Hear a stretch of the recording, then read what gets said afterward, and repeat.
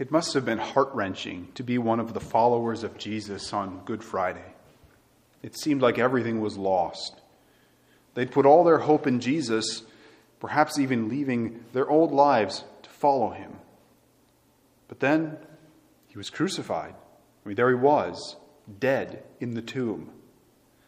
To many, no doubt, it seemed as if he had failed. Some wondered if they'd made a mistake in following Jesus. But then, of course, things changed. Those words we read from Isaiah are certainly prophetic. God said, "For a moment I hid my face from you, but with enduring love I take pity on you.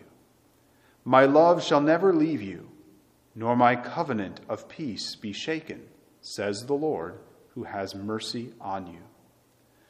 Death was not the end for Jesus. The women went to see the tomb, and there they heard the awesome words of the angel. "Do not be afraid. I know you are seeking Jesus, the crucified. He is not here, for he has been raised just as he said." And the women ran to tell others about this. It's the greatest news ever. He has been raised just as he said. That's an interesting line. And it prompted his followers then to look back at Jesus' previous words. Yes, he really did mean that he was going to literally die and be raised from the dead. He said it at least 3 times before it happened, and the disciples didn't quite get it. But now it made sense. The resurrection then caused people to look back farther into history through all the scriptures. This is why we just read so many passages from the Old Testament tonight.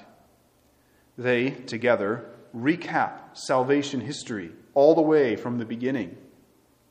As people looked at these passages, it became clear this was God's plan from the moment Adam and Eve committed the first sin.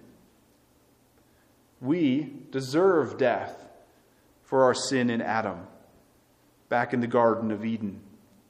But finally, in Jesus, God became one of us to pay our debt, that we might not have to permanently die. As I've heard it put, he came to pay a debt he did not owe, because we owed a debt we could not pay. People looked back. They saw how God's providence had guided all of history. They saw how he had taken into account every fault and failure of mankind, every broken covenant, all the twists and turns of our relationship with him, and how he still worked it out in the end to offer us all redemption. The death and resurrection of Jesus Christ is the culmination of history. As we look at the state of the world today, all of its many, many, many problems, we might be tempted to get discouraged. I've been sensing a lot of that among us, discouragement. But to quote the angel, do not be afraid. Since the time of Adam and Eve, God has never failed us. We have failed him. We still do, repeatedly. But he still offers us a path back into his graces.